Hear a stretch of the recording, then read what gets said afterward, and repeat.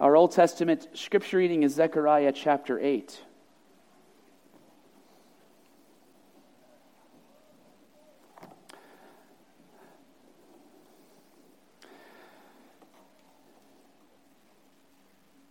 I have a couple of goals for our sermon this morning. Zechariah chapter 8 is the text for our sermon. I've chosen this in connection with it being Pentecost Sunday. So some of you will remember in 2019 we had a series in the book of Zechariah, and so of course I preached on this passage then. But this morning we come to this text with a particular angle, a particular way we're looking at it, and that is particularly how it is fulfilled in the event of the sending of the Holy Spirit, which we're going to read about in a moment from Acts chapter 2. That's my first goal, reading this text as fulfilled at Pentecost. A second goal, I am aware that I think our time in Ephesians has been fairly challenging. That has been the goal of it. But we've been in a stretch of Ephesians where it can feel like we have sort of left behind all of the announcement of the gospel at the beginning of the text. And so many of the ways that Ephesians has been challenging us can feel difficult. Now, I do believe we have clearly seen the gospel running through all of it the whole time. But this morning I want us to sort of pause in that mode of hearing God's word with the goal of simply being energized, encouraged, strengthened for who we are called to be as a church of Jesus Christ. And so we can look at it this way. Ephesians has been challenging us. Here from Zechariah chapter 8, we're getting a boost, an energy charge to help to continue to live that life that Ephesians has been calling us to. With that expectation, that goal in mind as we come to God's word, we read Zechariah chapter 8. These words coming to Israel in exile, pointing forward to God's promised future. And the word of the Lord of hosts came, saying, Thus says the Lord of hosts, I am jealous for Zion with great jealousy, and I am jealous for her with great wrath. Thus says the Lord, I have returned to Zion, and will dwell in the midst of Jerusalem, and Jerusalem shall be called the faithful city, and the mountain of the Lord of hosts, the holy mountain. Thus says the Lord of hosts, Old men and old women shall again sit in the streets of Jerusalem, each with staff in hand because of great age. And the streets of the city shall be full of boys and girls playing in its streets. Thus says the Lord of hosts, If it is marvelous in the sight of the remnant of this people in those days, should it also be marvelous in my sight, declares the Lord of hosts. Thus says the Lord of hosts, Behold, I will save my people from the east country and from the west country, and I will bring them to dwell in the midst of Jerusalem. And they shall be my people, and I will be their God, in faithfulness and in righteousness. Thus says the Lord of hosts, Let your hands be strong, you who in these days have been hearing these words from the mouth of the prophets, who were present on the day that the foundation of the house of the Lord of hosts was laid, that the temple might be built. For before those days there was no wage for man or any wage for beast, neither was there any safety from the foe for him who went out or came in, for I set every man against his neighbor. But now I will not deal with the remnant of this people as in the former days, declares the Lord of hosts. For there shall be a sowing of peace. The vine shall give its fruit, and the ground shall give its produce, and the heavens shall give their due. And I will cause the remnant of this people to possess all these things. And as you have been a byword of cursing among the nations, O house of Judah and house of Israel, so will I save you, and you shall be a blessing. Fear not, but let your hands be strong. For thus says the Lord of hosts, As I purposed to bring disaster to you when your fathers provoked me to wrath, and I did not relent, says the Lord of hosts, so again have I purposed in these days to bring good to Jerusalem and to the house of Judah. Fear not. These are the things that you shall do. Speak the truth to one another. Render in your gates judgments that are true, and make for peace. Do not devise evil in your hearts against one another, and love no false oath. For all these things I hate, declares the Lord. And the word of the Lord of hosts came to me, saying, Thus says the Lord of hosts, The fast of the 4th month and the fast of the 5th and the fast of the 7th and the fast of the 10th shall be to the house of Judah seasons of joy and gladness and cheerful feasts. Therefore, love truth and peace. Thus says the Lord of hosts, people shall yet come, even the inhabitants of many cities. The inhabitants of one city shall go to another, saying, let us go at once to entreat the favor of the Lord, and to seek the Lord of hosts. I myself am going. Many people and strong nations shall come to seek the Lord of hosts in Jerusalem, and to entreat the favor of the Lord. Thus says the Lord of hosts, in those days 10 men from the nations of every tongue shall take hold of the robe of a Jew, saying, let us go with you, for we have heard that God is with you. This is the word of the Lord. Thanks be to God. Our New Testament reading is Acts 2, verses 1 through 21.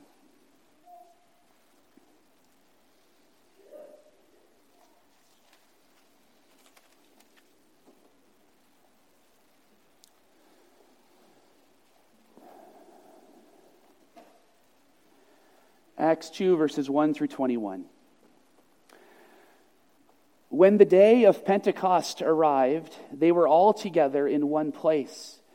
And suddenly there came from heaven a sound like a mighty rushing wind, and it filled the entire house where they were sitting. And divided tongues as of fire appeared to them and rested on each one of them. And they were all filled with the Holy Spirit, and began to speak in other tongues as the Spirit gave them utterance. Now there were dwelling in Jerusalem Jews, devout men from every nation under heaven. And at the sound the multitude came together, and they were bewildered, because each one was hearing them speak in his own language. And they were amazed and astonished, saying, are not all those who are speaking Galileans? And how is it that we hear each of us in his own language? Parthians and Medes and Elamites and residents of Mesopotamia, Judea and Cappadocia, Pontus and Asia, Phrygia and Pamphylia, Egypt and the parts of Libya belonging to Cyrene, and visitors from Rome, both Jews and proselytes, Cretans and Arabians. We hear them telling in our own tongues the mighty works of God. And all were amazed and perplexed, saying to one another, what does this mean? But others, mocking, said, they are filled with new wine. But Peter, standing with the 11, lifted up his voice and addressed them. Men of Judea and all who dwell in Jerusalem, let this be known to you, and give ear to my words. For these people are not drunk as you suppose, since it is only the 3rd hour of the day. But this is what was uttered through the prophet Joel. And in the last days it shall be, God declares, that I will pour out my Spirit on all flesh, and your sons and your daughters shall prophesy, and your young men shall see visions, and your old men shall dream dreams. Even on my male servants and female servants in those days I will pour out my Spirit, and they shall prophesy. And I will show wonders in the heavens above and signs on the earth below, blood and fire and vapor of smoke. The sun shall be turned to darkness and the moon to blood, before the day of the Lord comes, the great and magnificent day. And it shall come to pass that everyone who calls upon the name of the Lord shall be saved. This is the word of the Lord. Thanks be to God. Let us pray.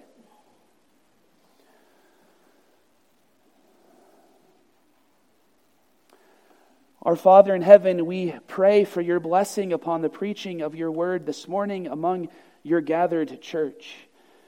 Your word is full of promises of what your word does, of it being powerful and effective, about it being a means by which you do and accomplish things among your people. But even as we stand upon those promises, we also humbly acknowledge that this is never something that we control or manipulate by our ability, by our efforts. And so we humbly pray for the presence of your Holy Spirit, so that your word might be effective as you have promised, not by our controlling it, but by your Spirit freely working among us. We offer this prayer with humility, as we have done at the beginning of our worship, as we will again do at the Lord's Supper, with confidence in what you have promised. For we pray in Jesus' name, amen.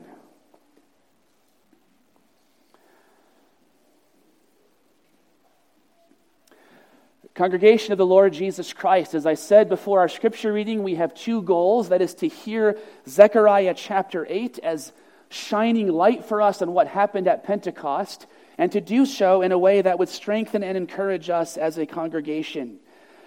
I want to begin with words from Zechariah 8, verse 13. Fear not, but let your hands be strong. Every one of us in the course of the Christian life will come to times where it is tempting to give in to fear, tempting to give in to weakness, to stop seeking to persevere. This is a temptation we face not just as individuals, not just as families, but also in our life together as a congregation. And so I want to encourage us this morning with the beautiful vision that Zechariah sets before us of what God is doing in our midst as a church. We do this in terms of Pentecost in particular. We just read the account from Acts chapter 2 of the Holy Spirit being poured out upon the disciples, of the disciples then speaking in the languages of all those who were gathered there, and then as Acts 2 goes on to tell us, the church growing. This was the beginning of the mission of the church. But when I raise the question of Pentecost and the sending of the Holy Spirit, my guess is that many of us then bring to mind questions about those special gifts of the Holy Spirit that we just saw in Acts chapter 2. We know there are many evangelical Christians who think we ought to still be pursuing those sorts of gifts, and that raises all sorts of interesting questions for us.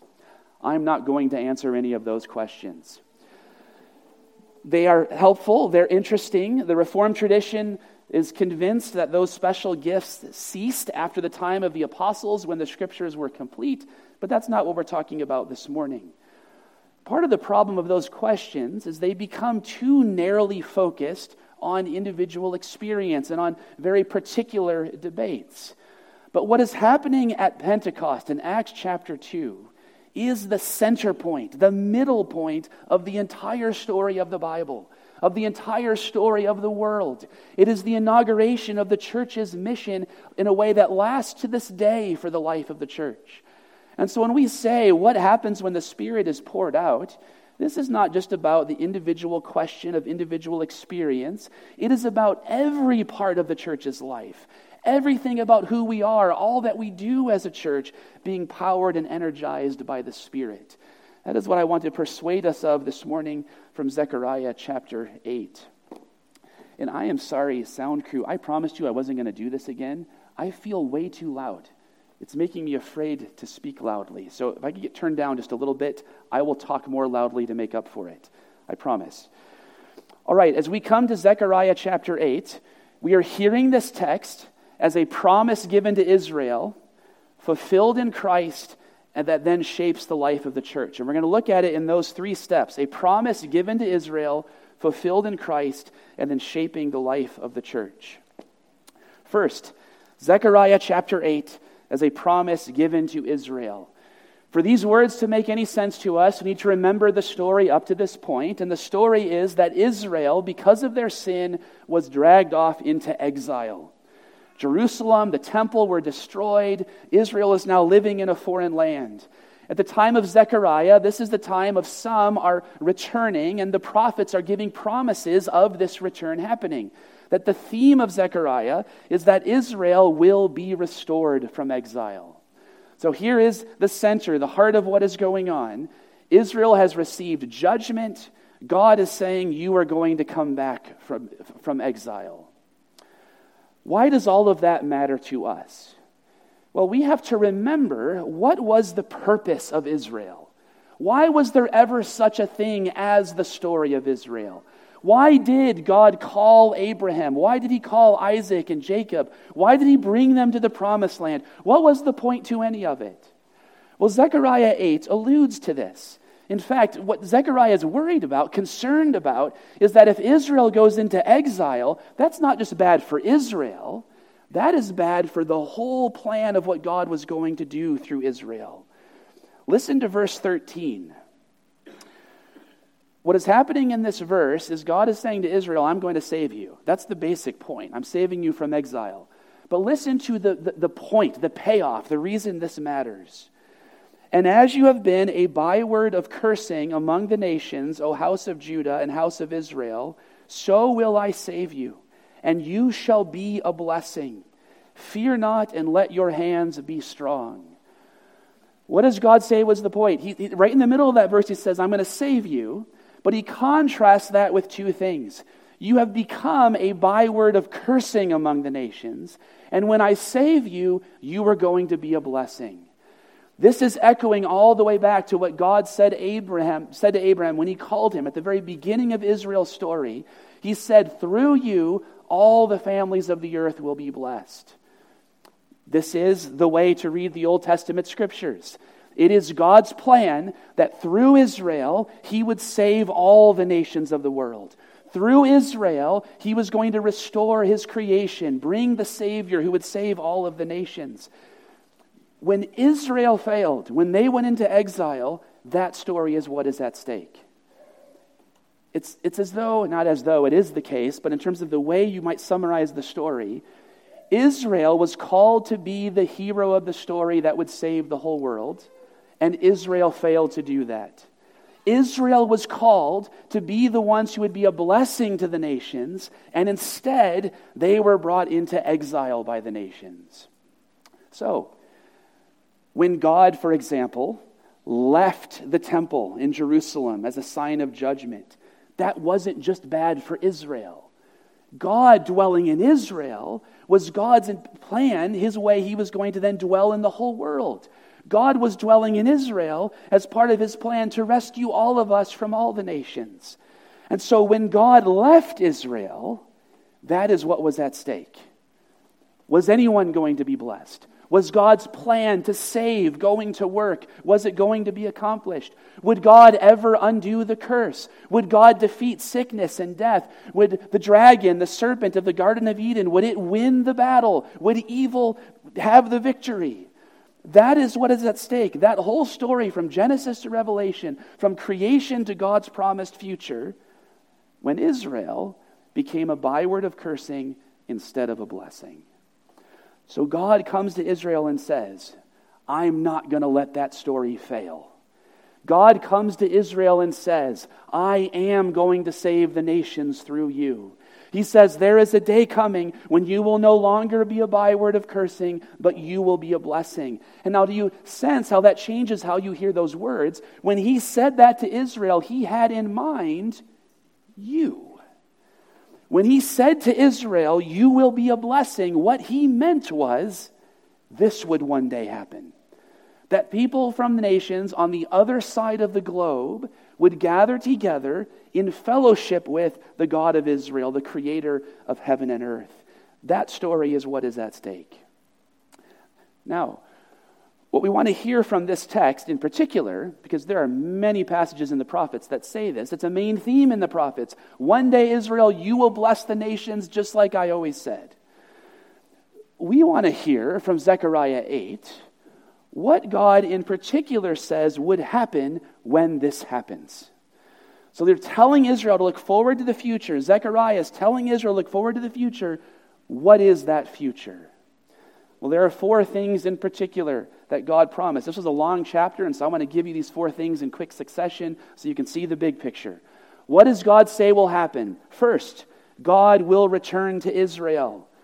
Verses 2 and 3, thus says the Lord of hosts, I am jealous for Zion with great jealousy. Verse 3, I have returned to Zion and will dwell in the midst of Jerusalem. The first promise, one day God has left, one day God will return to his people.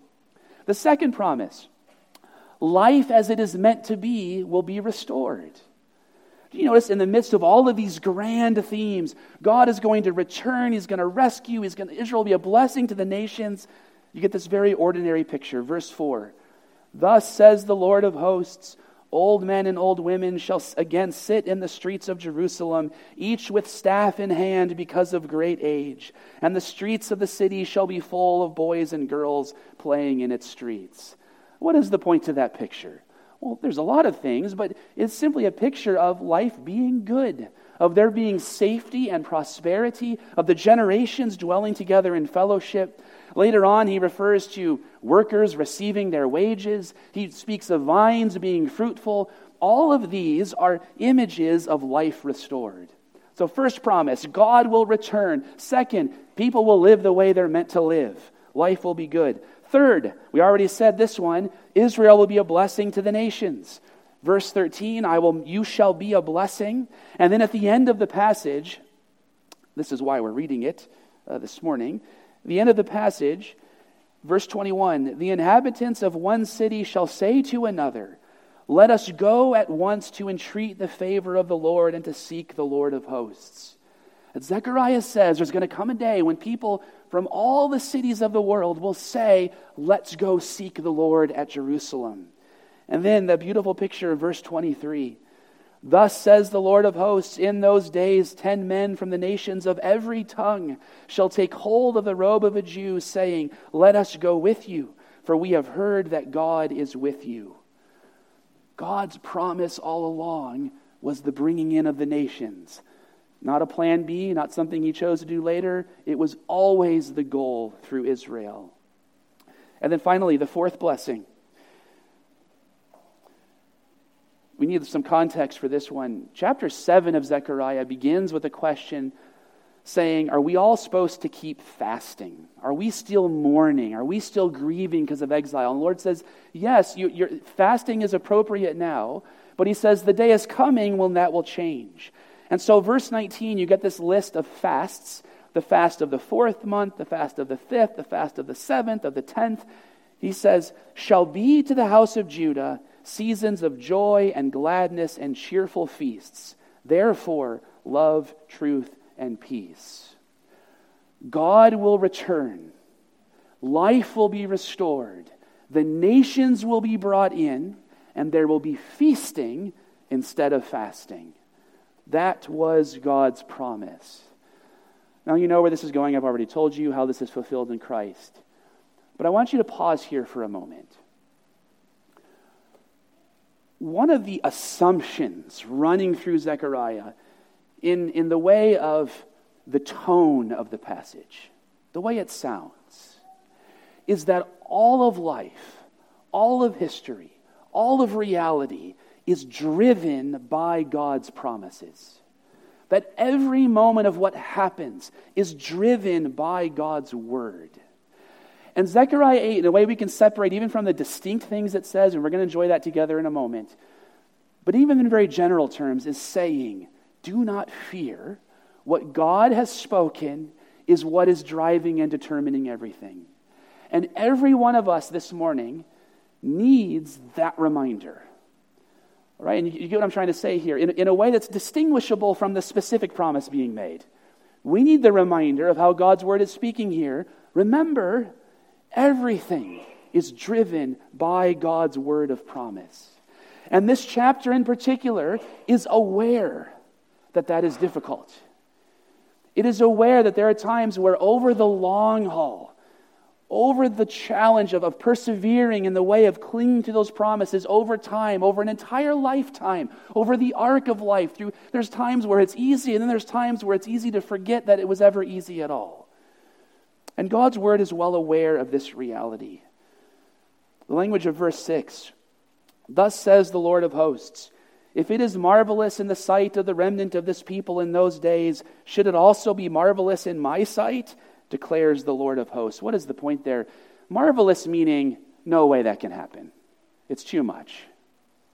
And he says, sure, if it's going to be marvelous in the eyes of certain people, I understand. What I'm promising you, it seems like too much. But remember, just because it's marvelous in the eyes of ordinary people, does not mean it is marvelous in the eyes of God. Meaning, it is not too much for him. He is able to do what to us seems impossible. And the whole tone, the mode of speaking in Zechariah 8 is intended to bolster, strengthen, encourage Israel in that confidence. Zechariah is not promising them anything new. These are all things you could have known on the basis of Genesis, Exodus, Leviticus, Numbers, Deuteronomy. It's all the promises that go all the way back then. He's saying, remember, God will do what he has promised. And sometimes it's that message that we need even more than the specific thing being promised. But to the specific thing. Second, these promises given to Israel in Zechariah 8 are fulfilled. Well, actually, we have to be careful. What's the heading for point 2 is fulfilled in Christ. But actually, these things all happened-ish before Christ. And the ish is really key. All of the promise of being restored from exile happened, but in a way that was very clear to Israel was only partial. All the things happened, going back to Jerusalem, rebuilding the temple, all of these glorious things happened, but in a way where they looked around and said, man, this is not like the way it sounded in Zechariah chapter 8, where they would look around and had a sense that something more is needed. And that more came to be focused on the hope, the expectation of the Messiah who would come, of the coming of the kingdom of God. That more came to be focused on the hope of God truly dwelling in Israel in a way that transformed the world. So what happened was, everything Zechariah said was fulfilled. Faithful Israelites knew, sort of, like not entirely fulfilled. And they latched onto themes that were throughout the prophets. God returning to Israel. One day the Messiah will come. The kingdom of God will come. The nations will be brought in. And all of that came to be focused on hoping for the Messiah and the kingdom. So, when in Matthew's gospel we are told that Jesus began his ministry proclaiming the good news of the kingdom, one of the really fun things about Matthew's gospel is Matthew never says a word explaining what kingdom means. Why? Because he's assuming you have all the Old Testament scriptures, and what kingdom means is everything we have been talking about so far this morning. When Jesus said, I bring the good news of the kingdom, he was saying everything God had promised, which had come to be focused on the kingdom, was being brought in him. And that includes Zechariah chapter 8. So let's do this. What were those 4 things we said were the promises in Zechariah chapter 8? God would return to Israel. This is what happened in a way that was surprising, yet fulfilled everything in Christ. That in Christ, God returned to Israel. And what is so glorious about the way that happened is that even in the hopes of Israel, those themes had started to converge. The Messiah, God returning. Well, which is it? So many texts, it feels like it's going to be both somehow. This is who Christ was, that in the Messiah, by the Spirit, God had come to Israel. And then in a way vindicated by his death and resurrection, it was clear that this was the incarnation. God himself, the Creator God, present among his people. What was the second thing Zechariah 8 promised? Restoring life as it is meant to be. Jesus comes as the one who fulfills the law, who lived it perfectly. As the second Adam, where Adam failed being unfaithful, Jesus comes as the second Adam being faithful. On the Sermon on the Mount, he makes it clear he is giving this life to his people. He's describing not something new, but the fulfillment, the completing of the life God was always intending to give his people. And then when he pours out his Holy Spirit, he gives to his church life as it was created to be. I was reminded as I was reading Zechariah chapter 8 of how I arrived at this passage in the first place. There is the reference in verse 16. These are the things that you shall do. Speak the truth to one another. All right, so I plan sermons way in advance. And I often will put placeholders. Okay, Nick, remember you're doing this text at this time. And sometimes I forget why I put it there. And so we came to Pentecost. Oh, I'm doing Zechariah 8 for Pentecost. Okay. Oh, it's clear there's all these themes of nations being included. Totally makes sense. But as I was reading the text this morning, I remembered how I got here. In Ephesians chapter 4, when the Apostle Paul says, let each one speak the truth to his neighbor as the life of the church, he says that in a way, in the wording of it, that clearly alludes to Zechariah chapter 8. Zechariah says, here's what the restored life of God's people will be. These are the things you shall do. Verse 16, speak the truth to one another. And what Paul is saying is that now you in the church live that life that Zechariah promised. Okay, well, how did we get there? Remember, what are the 3 things Zechariah promised? The return of God to Israel. That's Jesus, the incarnation. Restoring life as it's meant to be, even in this detail of loving the truth and speaking the truth to each other. Jesus gives his church that life. What was the third promise? Blessing to the nations. the inclusion of the nations. It is Jesus who then at the end of his ministry says, "Go therefore into all the world and make disciples of all nations." People from every tongue, from every nation of the world are then to be called to faith in Israel's God through the work of our Lord Jesus Christ. He is then the true son of Abraham, the one who enables Israel to be a blessing to the nations. And then what is the fourth promise? Changing from fasting to feasting. Remember, there was even a conversation in the Gospels where some come to Jesus and say, "Why John's disciples fasted? Why are your disciples always eating and drinking? Why are you known for feasting?" And one of the things he says is that is a signal of the presence of the kingdom, that the Messiah is here, the one Israel had looked forward to. And so from the wedding at Cana, his miracle, to that eating and drinking with his disciples, to giving his church the Lord's Supper, with all the imagery of festivity and celebration, Jesus brings that life of feasting that Zechariah 8 promised. All four of those main themes are accomplished, done in Christ. Now, what's the third point we're headed toward? He then gives that life to his church. But again, let's pause for a moment. Brothers and sisters, this is the glory of Christ. This is the wonder and the joy of who he is. That all of those themes perfectly converged in him in a way that surprised, meaning not what everyone was looking for. It did not simply fulfill what people were already saying they wanted, but in a way that then went back and fulfilled everything beyond what anyone wanted, in a way that drew together every thread and theme and hope and expectation and pleading of God's people through the ages. Jesus accomplished all of it.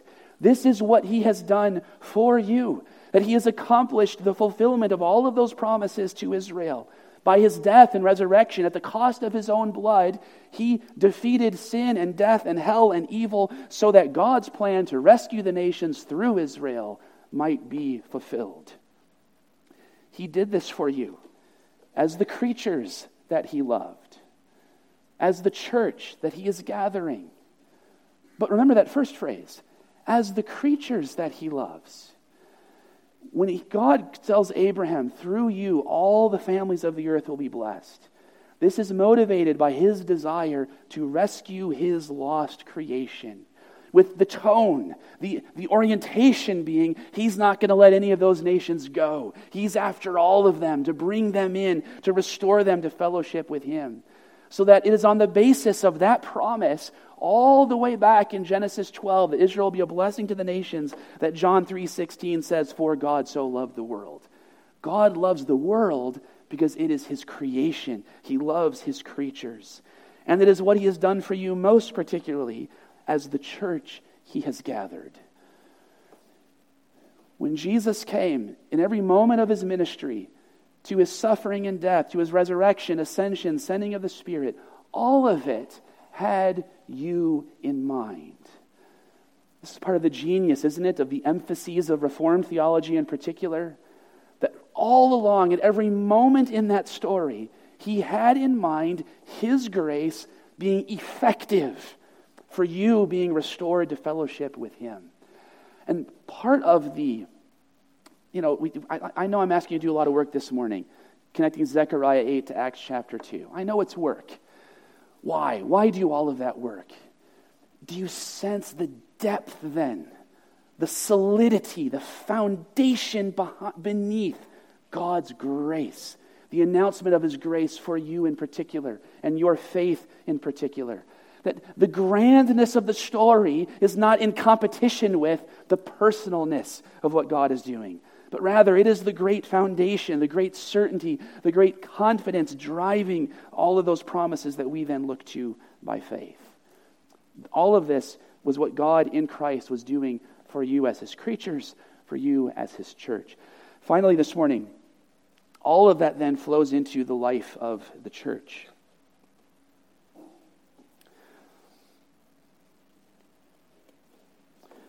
We have to do this one more time. The four main blessings in Zechariah chapter 8. What was the first promise? The presence of God returning to Israel. We say it's fulfilled in Jesus, as in the incarnation as God with us. But now, what is it that happens after Jesus ascends into heaven and the disciples are waiting in Jerusalem, but the Spirit is poured out? That was the announcement that what Zechariah 8 promised was happening.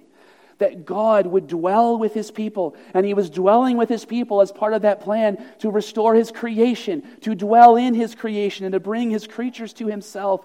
And so when that Spirit is poured out, Peter, when he's preaching, right away goes to the Old Testament prophets. He speaks of Joel, but of course it's not just Joel. The New Testament is full of all of these allusions to God's promises. And that remains God's promise for you, the Spirit poured out. What was the second one? The restoring of life as it's meant to be. At the end of Acts chapter 2, we have the church living together, fellowship together, selling their possessions to help each other. What is this but the announcement that when the Spirit is poured out, God restores life? What was the third promise? The nations being brought in. Well, at that very moment when the Spirit is poured out, what is the point? To the people there from all these different nations, hearing the mighty acts of God, the wonderful works of God, proclaimed in their own language. What is the point? The point is now the gospel is going to the nations. That now the church will be made up of people from every nation of the world. And that turning point is what is being announced when that gift of tongues is given. All sorts of ways you can debate how the gift may or may not be expressed today. The point, though, the main point then, was that it was that turning point of the gospel going to the nations. What was the fourth promise? Feasting. Moving from fasting to feasting. And so at the end of Acts chapter 2, you have the church gathered together around the apostles' teaching and the breaking of the bread, meaning the Lord's Supper, and we are told breaking bread in each other's homes. A life of fellowship, of sharing meals together. That is the declaration that what Zechariah proclaimed of moving from fasting to feasting has been accomplished. Brothers and sisters, gathered church of our Lord Jesus Christ, this is our life. This is what God is doing in and through his church, what he has been doing for thousands of years and what he will do until Christ returns. And it is a life surrounded by or founded upon God's mission to save the nations of the world. I want us to luxuriate in this announcement of God's grace. We ought to celebrate this, simply delight in it. All of us have things in our lives right now that make it hard to do this. And God's announcement of his promises is meant to break through all of that, to grab us in the midst of it and say, this is who God is for you. I don't think we appreciate enough. And I always say things too carefully. None of us appreciate enough the lavishness of God's grace. And we need to grow in this, delight in this. Are you okay with the simplicity of the end of the words of Joel that Peter quoted in Acts chapter 2 when he said, "And it will come to pass that everyone who calls on the name of the Lord will be saved"? Are you okay with just how lavish that is? We want to add and memorize the catechism. We want to add and agree with me on all points of theology. We want to add all sorts of stuff. Now, Pastor Nick doesn't think theology matters. No, that's not what I'm saying here. Obviously, all of that stuff matters. But at the heart of it, at the center of it, is the announcement with such clarity that God's motive, what he is doing in the world, is bringing about the time we are living in now, where anyone who calls on the name of the Lord will be saved. God delights in, he desires, he is calling forth simply that calling upon him. And brothers and sisters, there are times in the Christian life, you see, as I'm saying this, it feels like I'm talking about how we view people out there, right? Mission. How do we talk about mission? You need this confidence. There are times where theological questions arise, doubts and uncertainties in the Christian life, ways of living that cause us to fear, is the Spirit ever even doing anything? All sorts of things that are fearful in this way. And you must have at the center that it's not about you having your theology figured out. It's not you having your piety perfectly figured out. It's not you accomplishing, earning, deserving anything in any way, shape, or form. It is you clinging to the promise that everyone who calls on the name of the Lord will be saved. Indeed, that same clarity is in Zechariah chapter 8. What is God saying is going to happen one day? Many peoples and strong nations, verse 22, shall come to seek the Lord of hosts in Jerusalem and to entreat the favor of the Lord. Right? What is the glorious day he sets before us? Is people from all the nations entreating, pleading for, crying out for the favor of the Lord. That's not a posture we should ever grow out of. That simple calling on God, calling on the Creator, made known in Christ, is a posture we should never grow past, but that should always remain at the heart of how we relate to the Lord. And as we do that, we are then given this life. You see, what was promised in Zechariah chapter 8 is now the time we are living in. You are living in the future that Israel thought was unthinkably glorious. You're already there. Now, there's more to come, we know that, but you're in that future that God promised Israel. The Spirit has been poured out. God is with us by the Spirit.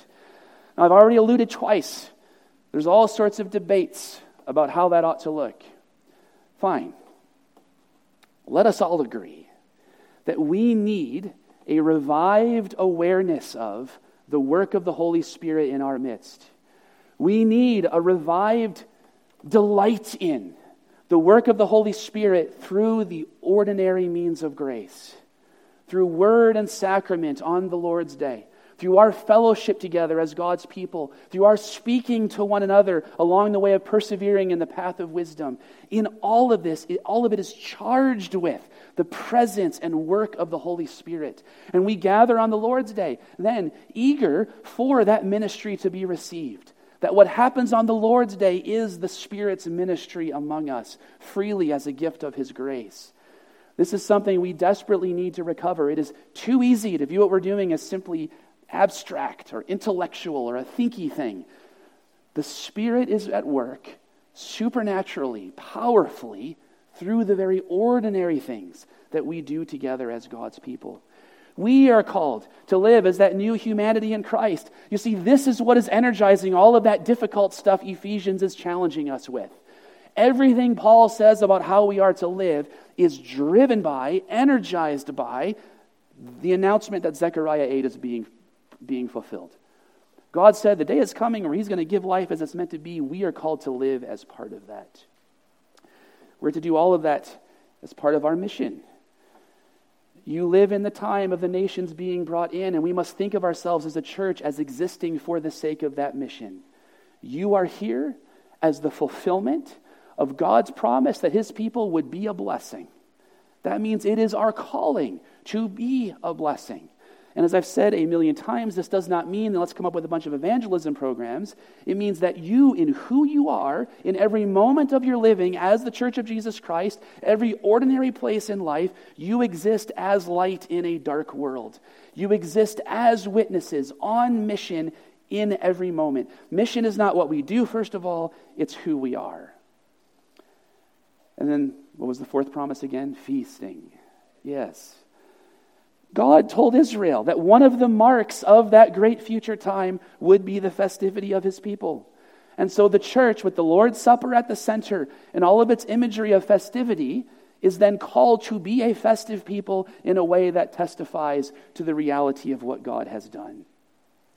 And to do so, knowing that we remain in an in-between time. We said Israel would have said, yes, it's fulfilled-ish. We still feel the same way sometimes. There remains more. The perfection of God's dwelling with us. The perfection of broken bodies fixed, broken relationships restored. The perfection of the nations brought in and the world no longer opposing God's people. And there are many ways in which you right now are tempted to let go of that promise and to forget it, to turn toward, live towards something else. And so the words of Zechariah 8 comes to us all the same. Fear not, but let your hands be strong. In the name of the Father, and of the Son, and of the Holy Spirit, amen. Let us pray. Our Father in heaven, in response to your word, we do pray that you would strengthen us by your Holy Spirit, so that we might embrace and live this life as your gathered church. For we pray in Jesus' name, amen.